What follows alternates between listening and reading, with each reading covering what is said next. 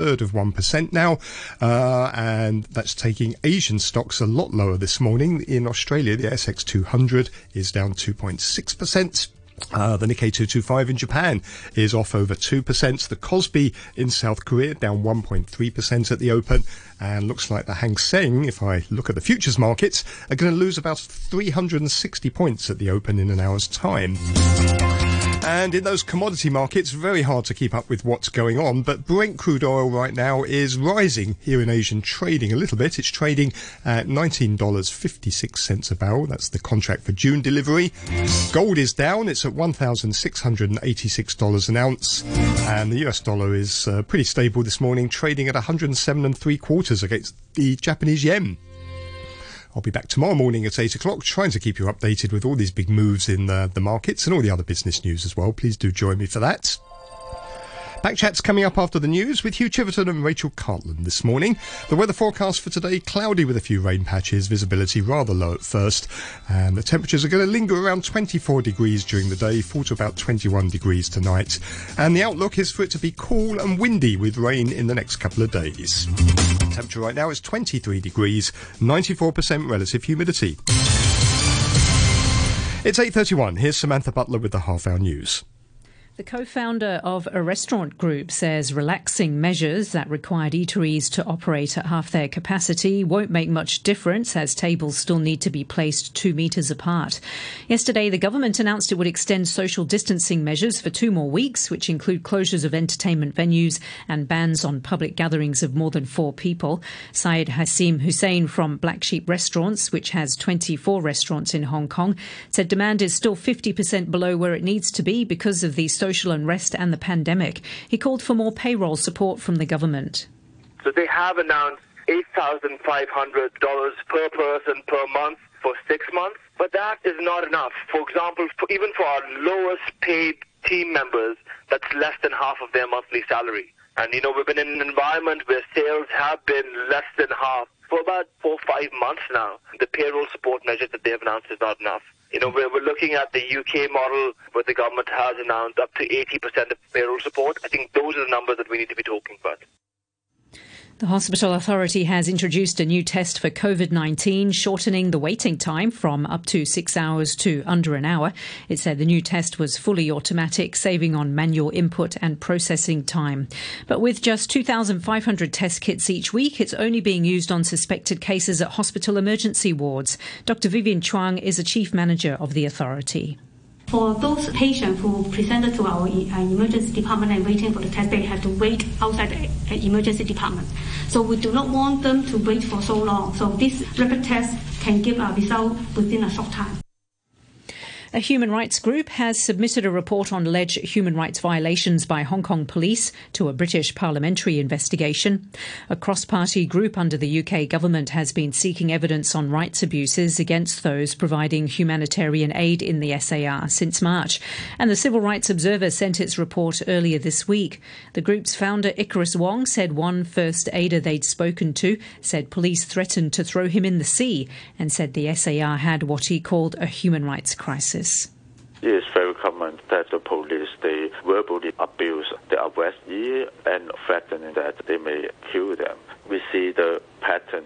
That's how the police show their power and to order the arrestee, including the first aider, to obey to their instruction.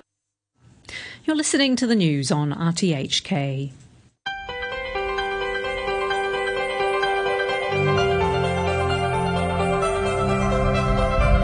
Good morning. Welcome to Backchat. I'm Hugh Chiverton, your co-host today. Rachel Cartland. Rachel, good morning to you. Good morning, Hugh. We're talking first today about the role of the Liaison Office and the Hong Kong and Macau Affairs Office. The CE has said that the two agencies here, quote, can certainly express their views when exercising their power of supervision. The Liaison Office has the right to speak up and offer reminders on issues from constitutional affairs and governance to daily operations because it represents the central government, unquote.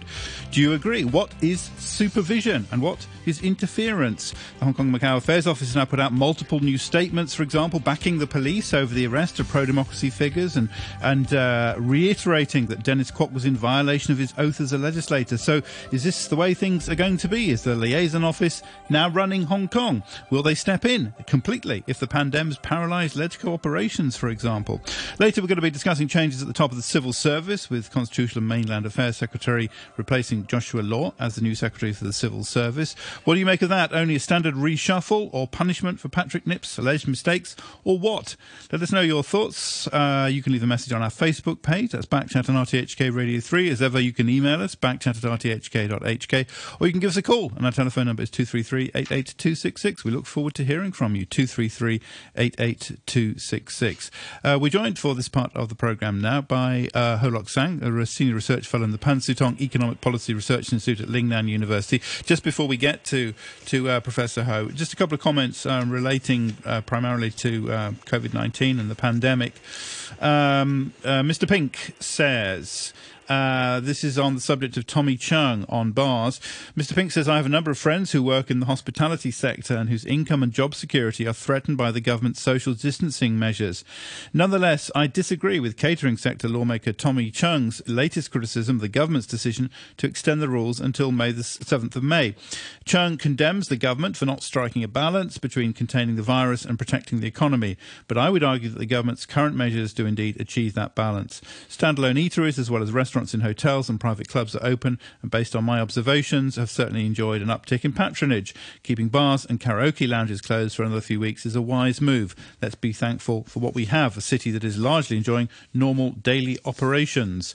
And an email from Judith Mackay, public health campaigner, who says, as of this week, the WHO is suggesting using the term physical distancing rather than social distancing, as it is important to keep the social contacts going, albeit not in person. That's from Judith Mackay. Thank you very much indeed for that. Once again, our email address for any comments, backchat@rthk.hk. Good morning, Professor Ho.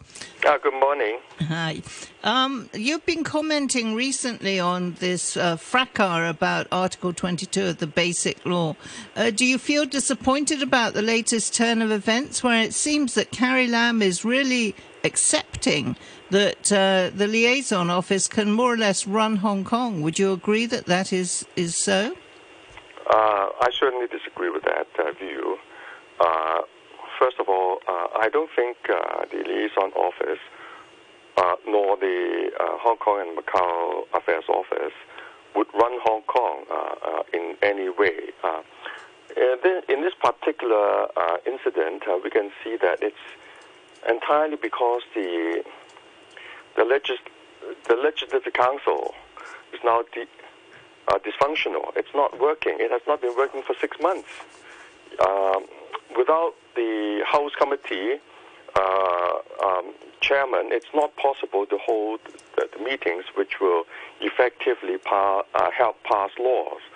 And there are so many important decisions that have to be made, and 6 months has been passed. But isn't that something for our chief executive to sort out? Shouldn't she be on good enough terms with all the politicians to find a way forward?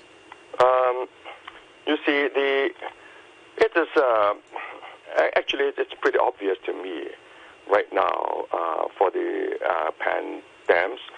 What they're thinking is that if they can stop any legislation until the new LegCo has been elected, then they may be able to have a majority, and then they can do anything that they want. And they want to stop the LegCo as it is, which is now dominated by full establishment camp. So they just want to stop the LegCo from running until they have a new elected LegCo. And I don't think that is really fair, because as chairman, you see, what I'm trying to say is that, of course, he has been saying that he has not violated any clause in the rule book for running the meeting to appoint the chairman of the House Committee, but allowing members to speak up, there are costs versus benefits. And he has to demonstrate to us and to society at large what has been gained, by this protracted discussions. But I think Alvin Yeung has been telling us recently that what they see as the benefit, or the biggest benefit, is the delay to the Chinese national anthem law. Yeah, you see, and that is something that is not really internal to Hong Kong affairs. You see, because the national anthem law is a national law that is to be has to apply to all parts of China. You see, and the SAR, of course, has to do its own legislation because, in terms of penalty and other things, it's really up to the Hong Kong SAR, to decide how to go forward. But this is not going forward. This is just stopping. This is something that, of course, is pretty unacceptable to the mainland. But isn't it true that very many people within Hong Kong do feel great disquiet about the national anthem law? They feel it would be misused, that it would be another way of suppressing dissent. You see, you can talk about the specifics, but you cannot stop the legislative process. You can talk about the specifics as to how to go about it, and how to prevent possible abuses. That sort of thing are all in order if the LegCo is running, and I think it's up to the to LegCo members to voice out the concerns. And I think the public will voice out the concerns on specifics, and you can work on the specifics, and it's not by stopping everything. You see, what I see to be an effective intervention is when you go about doing things, and the mainland or central government tries to intervene into how things are to be done. You see, but the current matter is not how things are to be done, and it's about whether or not you're going to do it. I think we could have accepted that position, but it's the way that the chief executive is slipping in this word supervise, that the liaison office has somehow got a supervisory function that's surely unnerving many people. Supervisory function. I think in a sense, you may have to see it in you see, we have to change positions. You see, we have to put ourselves in the shoes of Beijing. You see, Beijing is a stakeholder in the one country, two systems, and there are certain things that are important. They're so important to the central government that that it really wants the one country, two systems to work. And if you have a LegCo that is dysfunctional for 6 months, and probably for the rest of the LegCo term, you see, and that's not acceptable. You see, and supervision, you can say, okay, something like that is not acceptable, and they have to make it clear to the SAR government and to all the LegCo members and to the public, Hong Kong public, that this is not acceptable. You can call it supervision. But I would say that voicing out this concern is something that we would expect the central government to do. You know, if we are fair and put ourselves in the position of the central government. You see, you have to put yourself in other people's shoes. You cannot just look at look at things from your own perspective, from what you want. Doesn't that amount to destroying one country, two systems to save one country, two systems? If you're putting the liaison office in charge of Hong Kong, there's no more one country, two systems. You can't argue that's to save the principle. That is quite right. That's why I'm saying that the liaison office is not going to run Hong Kong. It cannot run Hong Kong. But they're going to supervise. I mean, that's Carrie Lam's word is supervise. So what does that mean? That means they're in charge, doesn't it? Yeah. No. Supervise staff. That means it's a polite way of putting. I'm saying that you see, you have to instead of debating on an abstract term like supervising. Just look at this particular incident. You can call it supervising, whatever you call it. Okay, but I'm saying that when you see the LegCo has become dysfunctional for 6 months, but now, for example, to be dysfunctional for the rest of the LegCo term, and that's something that's not acceptable. Okay. And they should voice out, and you can call this voicing out supervising. But I would say that if this is supervising, so be it. Yeah. Okay. I mean, this is Carrie Lam called it supervising. Not trying to twist people's arms as to how things are to be done. Yeah.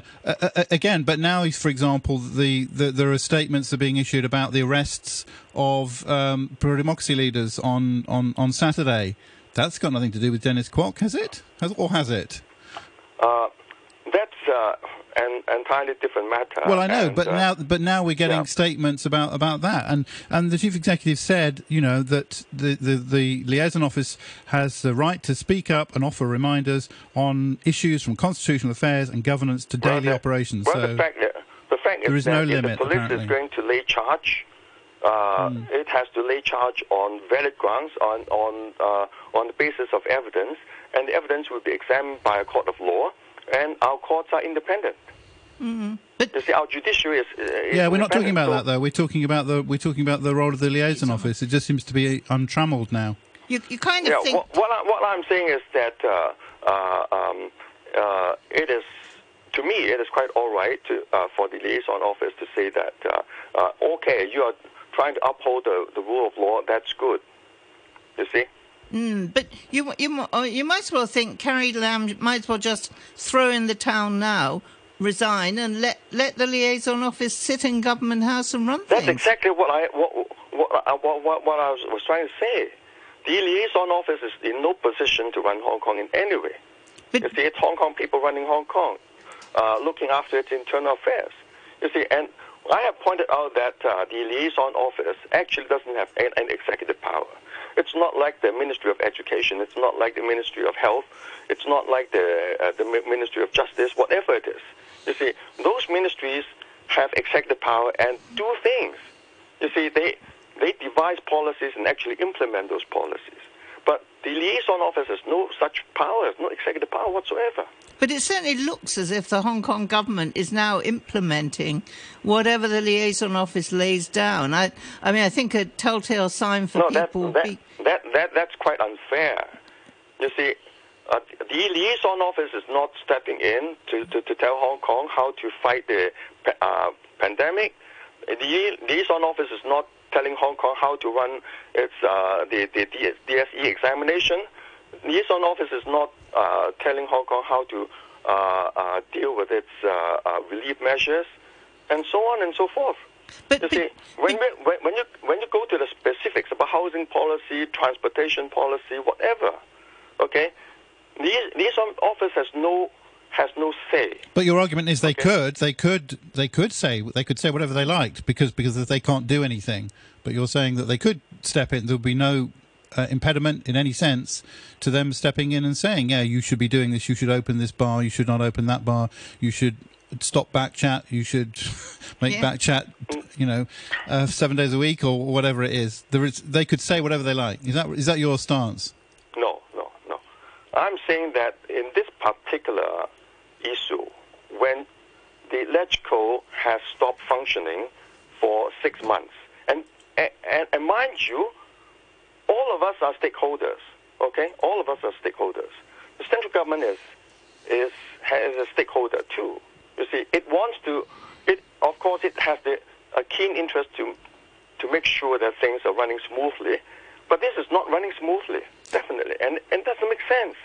But doesn't it boil down to the fact that they're actually quite frightened of the people of Hong Kong, because if things really were in the way you describe, everybody would be saying, well, I'm so fed up, I'm definitely going to vote for the DAB in September.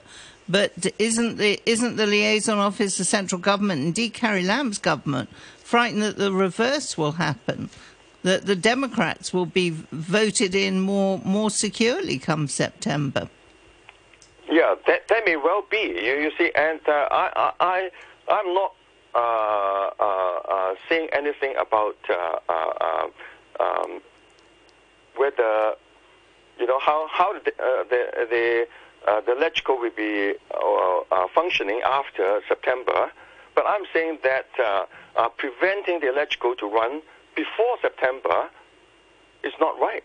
It's not right. So, This is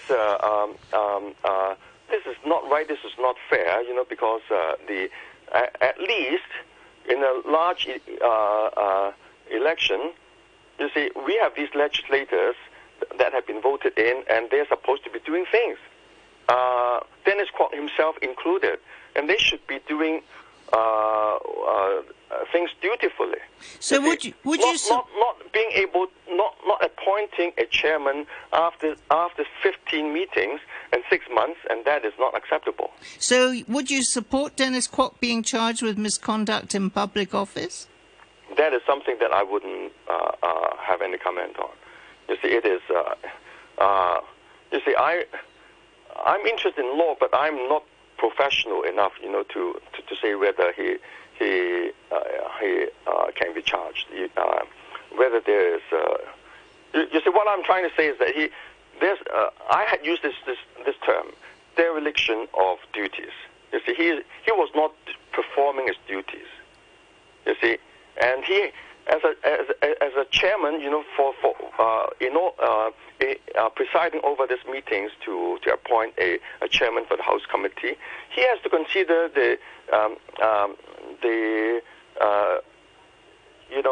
he has to have a sense of judgment, and to make sure that if there's any debate that is pertinent to the issue that will contribute to a better outcome, he shouldn't allow.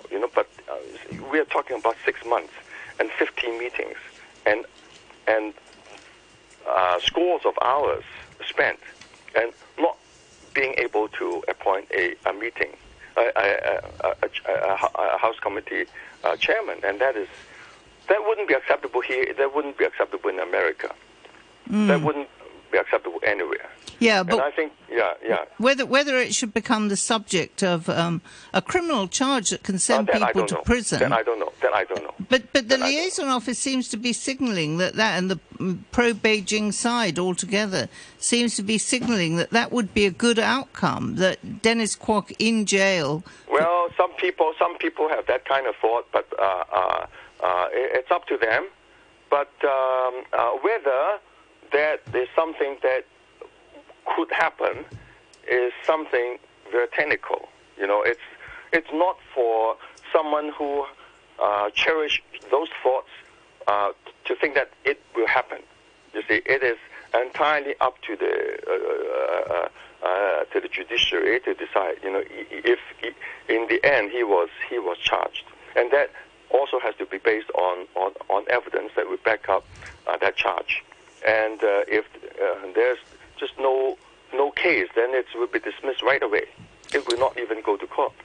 An email from Jalal who says, the government really think we are old fools. They say that the Liaison Office was never under Article 22 and they never said otherwise. We produced documents from 1997, 2000, 2007 and last week where they said otherwise. They tell us we are imagining things. What is this? It's gaslighting. It's the end of Hong Kong's rule of law, the end of one country, two systems, and Carrie Lam just stood there and refused to defend us. That's from Jalal. Our number is 233-88266. We've got a caller on the line now. I think it's Matthew. Matthew, good morning.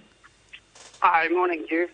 I can understand why the central government, the CCP, would want to have the national anthem law implemented in Hong Kong. But Professor Ho, didn't you just say 5-10 minutes ago that that law had to pass through LegCo. Exactly. Exactly. Yes, you did, right? But isn't that the problem, right? If it's predetermined that any law must pass through LegCo, I mean, this is exactly what Hong Kong people are worried about, right? So I can see why in a way that's acceptable to Hong Kong people. Professor Ho, I can see why you and the CCP or anyone, who's so inclined would want that to pass, but to take the position that something must pass through LegCo effectively makes LegCo a joke, right? No.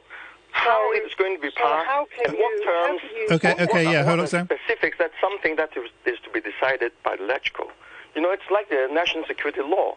You see, we under the terms that are in the basic law, we have the responsibility to see to it that all those Article 23, like Article 23, has to be passed. Eventually, it has to be passed. And exactly what is in it, how it's to be done, what are the specifics, that's something to be determined within Hong Kong. And so with the national anthem law. You see, there are these things have to do with the one country aspect. You see, it has to do with the one country aspect. You see, the one country, two systems is, okay, number one, you have to defend the interests of the nation. Number two, you work the way you should, okay, as to how to do it. You see, and I'm saying that I've been saying that this is not an intervention because the Liaison Office is not telling Hong Kong people how to do things. But you have to do things. How you do it, it shouldn't interfere. And I'm saying that... Matthew. If you have LegCo running, and the Liaison Office is saying that, okay, this isn't right, and that isn't right, and this is how it's going to be done, then it would be intervention. Matthew, the anthem law is part of the basic law now. Exactly. Yeah, so fine. If it has to be passed, if Article 23 must be passed, then just do it. Don't go through the charade of forcing legislators to vote for it when they might not agree with it. I mean, let's be honest. I think this is what frustrates Hong Kong people is this double talk, right? So this must be done. At least Tam Yu Chung was honest the other day, right? It's better to be honest and say, yes, the Central Liaison Office is supervising the government and is in charge. Okay, just be honest, but don't have all this double talk. If they must be passed, then they must be passed, but don't force legislators to vote in a certain way just to make it appear like we have democracy when we don't on these aspects. Be honest, Professor Ho. I mean, isn't the problem in a way that if you look right back to 2003, there's a beginning there of a real breakdown of trust between the people of Hong Kong and their government, that Article 23, the law must be passed, but already in 2003, people didn't accept that the Hong Kong government would put through a law that would adequately defend their interests too. Yeah, there is not sufficient trust, and that is why it has been postponed till now. You see, and people, you have to weigh against benefits and costs, and to see how things will be done when things are to be done. You see, but what I'm saying, and close to 9 o'clock already, and I have to go. Yeah. And I'm saying that when the SAR was established, and when we accepted the basic law as the basis on which the SAR government is to stand on, okay, we have to take it to heart that these things are the things that we have to do. Okay, how we're going to do it, that's another matter. But we cannot stop the LegCo from functioning, and until a so-called pro-democracy members have got the majority, and then they can do whatever they like, and that is just not the way to do things. And you shouldn't stop the LegCo from functioning, and this is, I would say, hideous. Okay. You see, and this is a betrayal. Yeah, a betrayal in the sense that you are actually not performing your duty as electrical members. We are out of time, as you said. Terms of the Ho Lok San, thank you very much indeed for joining us, Senior Research Fellow at the Pan Sutong Institute at the Lingnan University. Philip Dykes from the Bar Association joining us after the news at 9 in about 3 minutes' time after the weather. Cloudy with a few rain patches today, 23 degrees, humidity is now at 96%. Backchat on a Wednesday morning with Rachel Cartland and me, Hugh Chewerton. We're continuing to talk about aspects of the Liaison Office, the role of the Liaison Office and the Hong Kong and Macau Affairs Office, and Article 22. We were joined by Professor Ho Lok Sang in the first part of the programme. We're joined between now and about 9:20 by Philip Dykes, who's chairman of the Hong Kong Bar Association. As ever, we want to hear from you.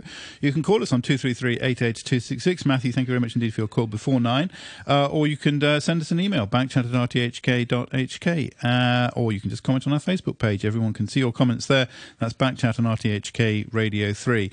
A few emails before we talk to Mr. Dykes. By the way, later we're going to be talking about those reshuffle, the changes at the top of the civil service. Thoughts on that from a former Director General of Social Welfare.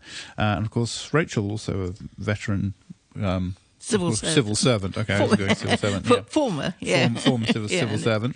On the first topic or related issues, Richard, in an email, says, on the subject of the weekend arrests, as someone alluded to yesterday on Backchat, you can't purport there is rule of law here in the pure sense, as the Prince Edward MTR tax and Yuen Long cases of alleged police excesses and or neglect of duty have simply been left hanging, showing who is in charge by the vindictive, tardy arrests of the old guard at the weekend shows me the so-called rule of law is a fiction.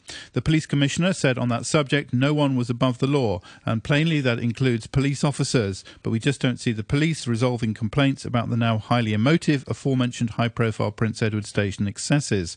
The police true colours were laid down long ago in 2014 when the then commissioner stood by the Magnificent Seven, when he should have distanced himself from that case to show impartiality till the trial.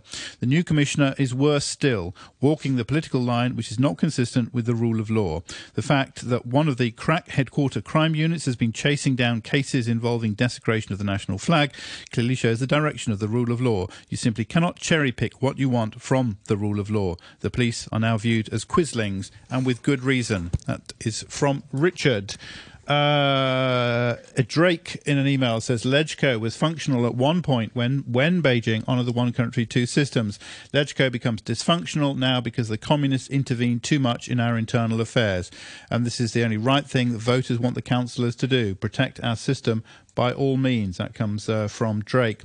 Nathaniel says, when Carrie Lam was Chief Secretary, she failed to run the civil service. She was political bagman for CY. Now she is CE herself. She has relegated herself to bag lady for the Liaison Office. Has she no political ambition to run her portfolio in her own right, or is she simply just chosen on each promotion for being docile? Corona Carrie has caused more damage to Hong Kong than the virus. Mark says the person you interviewed, that's I think referring to Ho Lok Sang, was an apologist for the Liaison Office. Hong Kong is run by Beijing. The clampdown on democracy advocates recently highlighted that. Carrie Lam is a puppet being worked from north of the border. The Liaison Office should be renamed the Beijing Office. The basic law is dead and buried and exists in name only. And Drake says when we can directly elect everyone without any form of pre-screening, then we can start talking about laws that totalitarians used to persecute people. That's from Drake. Right. Well, I think what we heard before the break from Professor Ho was, in effect, a suggestion that Dennis Kwok's behaviour has been so outrageous that he's paralysed LegCo business, that the Beijing Liaison Office is fully justified in stepping in, whatever stepping in may mean. Mr. Dykes, would you agree with that? No, in the sense that if you're saying that the Liaison Office is exercising a formal legal power to intervene, that's by no means clear, because we've had the discussion about over the past 3 or 4 days about the source of the power. It still remains really as clear as mud to me where the claimed power comes from. If you're talking in terms of supervision, My limited understanding of the Chinese constitution is that you will find there, I think it's in articles about 62 or 60-odd, description of the power to supervise.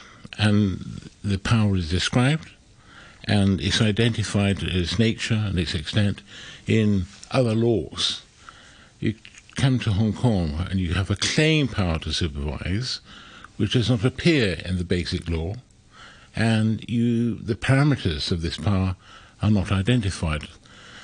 They claim the power to intervene in this case, but pertinent questions will be, well, what are the limits on this power of supervision? If it's overall implementation of the basic law in Hong Kong, does the power of supervision extend to intervening and directing if you think that financial policy is going the wrong way? Does it extend to calling the Secretary of Justice to account in respect to decisions to prosecute or not to prosecute? And more alarmingly, does it extend to, quote, supervision of the judiciary?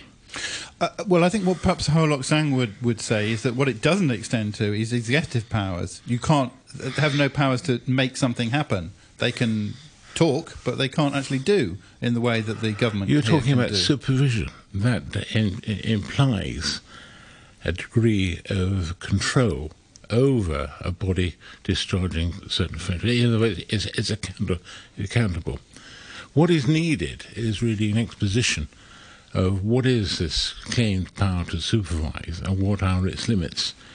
So far, you've had a few statements from the government, the Liaison Office, talking generally about the power.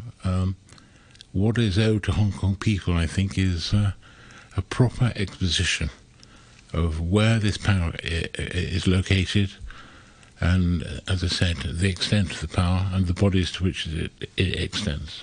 He was also saying that what seems to be the pandemic strategy of holding up the Chinese national anthem law indefinitely, really, was something that was quite outrageous, can't be defended.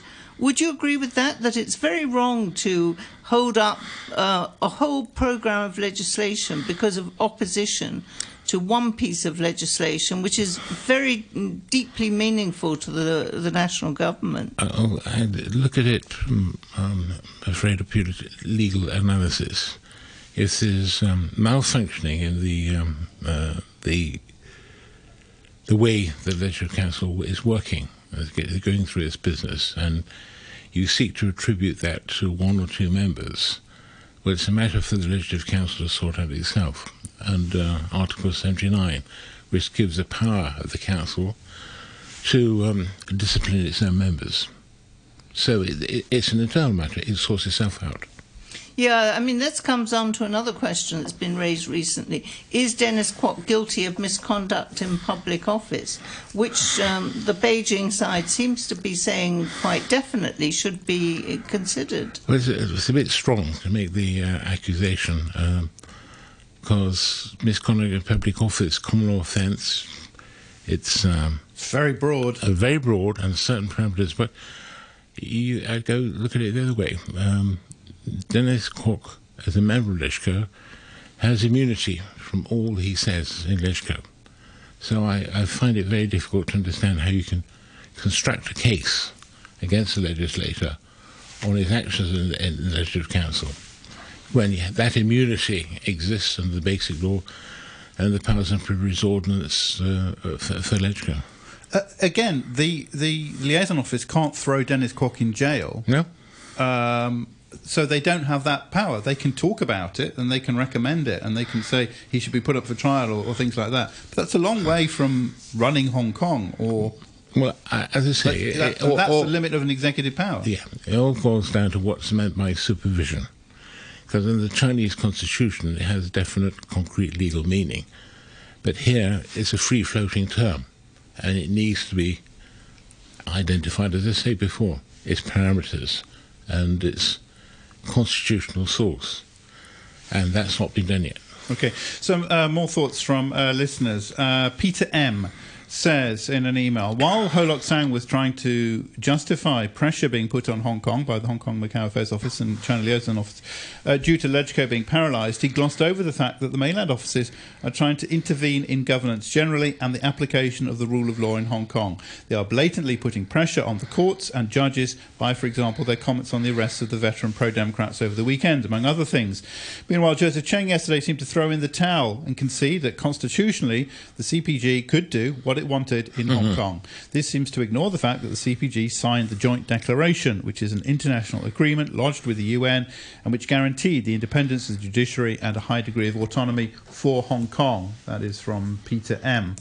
Alan says, Backchat, Mr. Ho said the Liaison Office has no executive power, unquote. Therefore, we cannot complain they are interfering.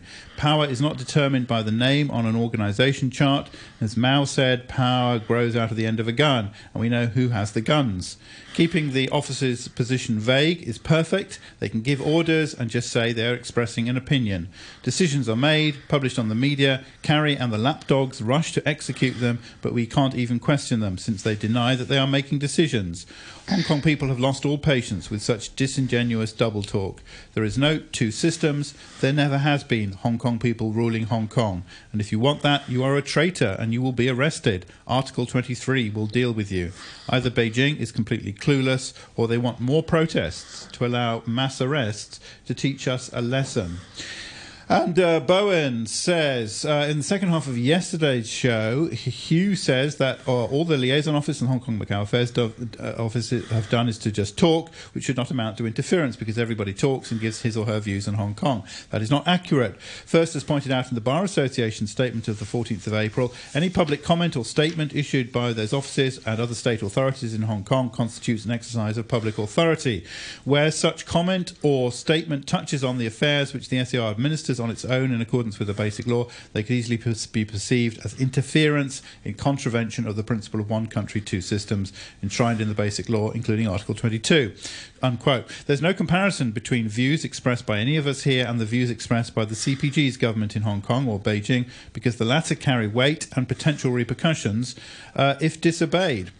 Secondly, all the Liaison Office has done in Hong Kong is not just talk, contrary to what Hugh said. It's common knowledge that they, among others, coordinate and pull the strings behind the candidacy of people who aspire to run in LegCo and District Council elections. Note the extreme interference in the case of the Liberal Party's Ken Chow in 2016 LegCo election. 3 people from a special department in Beijing who Chow said threatened him to withdraw his candidacy were most unlikely to have been able to do what they did without support from people on the ground here. The significance of the present quarrel is that if it is decided that the Liaison Office and the Hong Kong Macau Affairs Office are exempt from Article 22 and can legitimately interfere in Hong Kong's internal affairs, they can, among others, openly and legitimately direct our elections and tell our civil servants what to do. They will officially be given the power to do these and other things. That comes from Bowen. Yeah, I don't know if there are comments that you would like to make on the points just raised. We've been talking earlier about the importance of an exposition of what supervision means. Who should be responsible for giving that exposition? Should it be the Secretary for Justice, who seems a little bit missing in action at the moment? It's a legal question. It could be articulated through the Secretary of Justice or the Secretary of Constitutional Affairs, but as long as it's made clear that this is what is being offered is a legal analysis offering to show the true source and the extent of the claim power. That's what is required. We've had a succession of statements from the Hong Kong government. What does that tell you about what the Constitutional and Mainland Affairs Bureau is doing now? Does it come across as an orderly progression of events? Yeah, it's been taken by surprise, I think, by the statement of the Liaison Office, as evidenced by the successive conflicting statements and the past statements of the Bureau as regards the status of the Liaison Office and Article 22. It's been rather undignified to see the scrambling to realign a previously held position to conform to the latest statement of the Liaison Office. As I say, something like this, a claim power to supervise, it's surprising that it's emerged 23 years after the Basic Law first came into force. is a skeleton of the cupboard that's been well kept. And if you look at the statements from before then, what would you have taken as the master statement? The statement in 2007? 2007, that's the formal statement drawn up. Government, you would expect that to have been cleared with the lawyers, and in fact, courtesy with the Liaison Office. This is what we're going to say. This is right. Was there always some ambiguity? I mean, to be honest, this is... I agree with you about the 2007. It's very black and white from that statement. And that's not something that Tam Yu Chung, for example, raised at the time, or anyone else objected to, except Chang Yuk Sing, who's often quite clear-sighted. And he did say that there was a need to clarify the role of the Liaison Office, because, in fact, they are the voice and the... the hand of Beijing in Hong Kong, and it's legitimate for them to play a part here in Hong Kong, and there is a need for clarification. Well, all we've done now is perhaps we've just clarified that. I don't think you've clarified it, you've just exposed the problem. The clarification will be... settled the problem. There was a problem, and now it has been fixed. We know what the Liaison Office is here to do. It's here to supervise. That's what it says, but it still has to demonstrate, as far as I'm concerned, what's the true constitutional source of the power. The Bar Association issues a lot of statements, at least as many as the government. I'm sorry, too many. Are those statements influential? Do you have an ongoing dialogue with, say, the Secretary for Justice and her officers? Not particularly about statements like this, but meet the Secretary of Justice from time to time. So really those a little bit kind of blowing water, aren't they? The statements that the Bar Association comes out with, you feel good, you've said what you've said, but it's not going to have any effect? Well, the effect is measured by the interest that's taken by the statements, the analysis of the statements, whether they're acceptable, they're approved, or they're criticised. And, of course, it's up to the government to engage on that. I mean, you could say that in those statements, you seem to take pleasure in the discomfort of the contradictions expressed in the Hong Kong government. But maybe you should be talking about the people who are making the laws, about the legislators, and the fact that there has been paralysis now in the House Committee, a central committee, in the operation of the legislative process in Hong Kong, and also threats by some of the pan-democratic camp to, if they get a majority, to paralyse completely the functioning of the legislative branch. Now, that's of course the executive. Of course, Beijing is going to be worried by threats like that and by actions like that and what Dennis Kwok is doing. It's only natural, and it's, you could argue that it's up to you. You should be talking about and expressing a concern about those operations. How the members of Legislative Council choose to exercise their powers, as I say, is a matter for the Legislative Council itself to determine. You must respect the Legislative Council as an institution. As I said before, it's got its powers and privileges. It's been constructed in such a way that it can itself sort out problems relating to procedures in LegCo and the conduct of members. And that, as I say, is for them. You can make comments, you can political comments saying you're not doing a very good job. But as far as the law is concerned, it's for them to sort it out. I think there's a perception, isn't there, that the Bar Association is on the liberal, the progressive, the pan-democratic side. So isn't there a problem that you're kind of cherry-picking what you come up with? Every statement is taken from a legal perspective. If it happens to fall on one side or the other, that's how it is. But we don't make statements or conduct ourselves with political views in mind. Okay, some more emails, some comments to finish off. This is from Matthew, who says, it seems to me that the CCP is in some kind of internal meltdown as a result of the Wuhan-originated virus, exposing its issues to the world, and the prospect that the coming economic fallout will break its tacit contract with mainland people, destroying its mandate to dictate over them. A side effect of this is the succession of announcements over the past few days formalising what all Hong Kong people long knew, but all pro-CCP supporters previously denied, which is that the two offices run Hong Kong and the SAR government, and pro-Beijing politicians are their spineless puppets. I'm sure Hong Kong people will continue to stand up and fight, but ironically, by removing all avenues for the legitimate views of Hong Kong people to express and be heard, the CCP has created a situation where only its own collapse and or foreign involvement remained as hopes for positive change in Hong Kong. Against the current global backdrop and the economic chaos which is likely to arise as a result of the Wuhan-originated virus, a global war, in inverted commas, of some kind feels increasingly possible.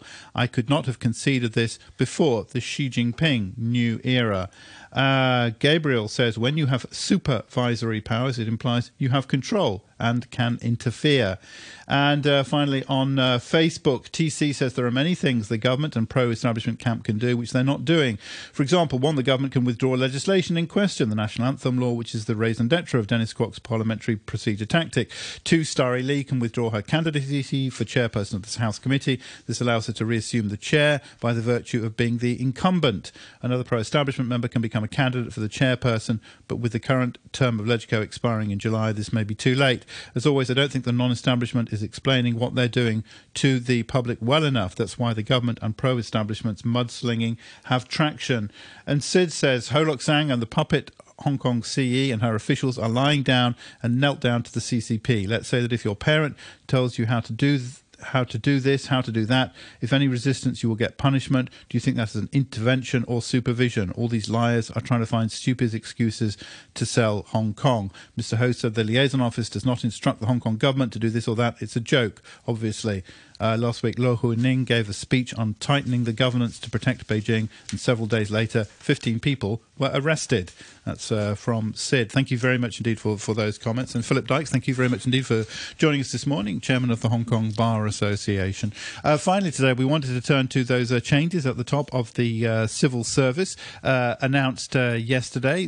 Among others, or the headline, I guess, is that the Secretary for Constitutional and Mainland Affairs, Patrick Nip, who has just, of course, been involved in that Article 22 crisis, if I could call it that, will be transferred to become Secretary of the Civil Service, among other changes. For comment, we're joined now by Andrew Leung, former Director General of the Social Welfare and former Director General of Social Welfare International and an independent China strategist. Mr. Leung, good morning to you. Good morning to you. Thank you indeed for joining us. What's going on there, do you think? Is there any particular significance, any pattern? How do you read those changes? Well, I can see that there are four kind of dimensions to this. First of all, I think that there is no doubt that Beijing is very, very concerned about how one country, two system has been developing. It's already halfway, past the halfway house. And it seems that the one country, two system has not been performing well. Particularly, the one country, don't forget there are two sides of the equation. The one country, the status, the recognition is being shortchanged. So I think that Beijing is worried about that. Of course, this is highlighted by the recent riots after the this extradition bill. The second dimension I can see is that Beijing want to take advantage of this opportunity, especially when the Hong Kong and also China is now getting on top of the coronavirus crisis, to inject the kind of new resolve, how to steer Hong Kong back towards the right track, as it were, by moving some of the key people around, by reshuffling, showing at least a new face of the Hong Kong administration. The third aspect I can see is that there are some ministries which have not been performing quite well, quite satisfactorily. For example, the Home Affairs Bureau during the crisis has not been pulling its weight. And likewise, the Civil Service Bureau is not really succeeded in reining in some of the civil servants.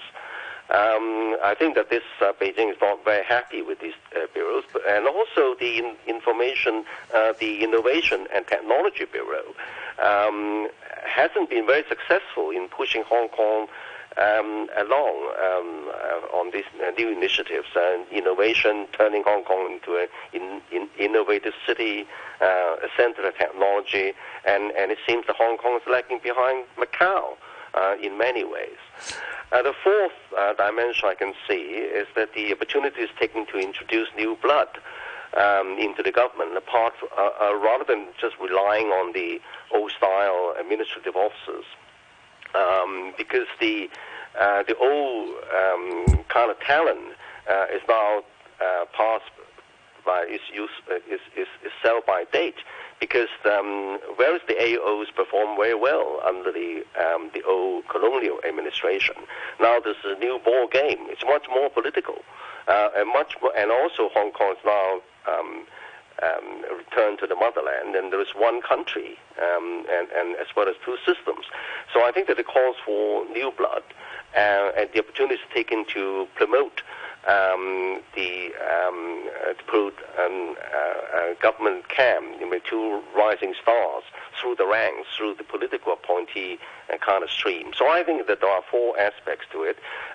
The dissatisfaction of Beijing with how one country, two system has been performing.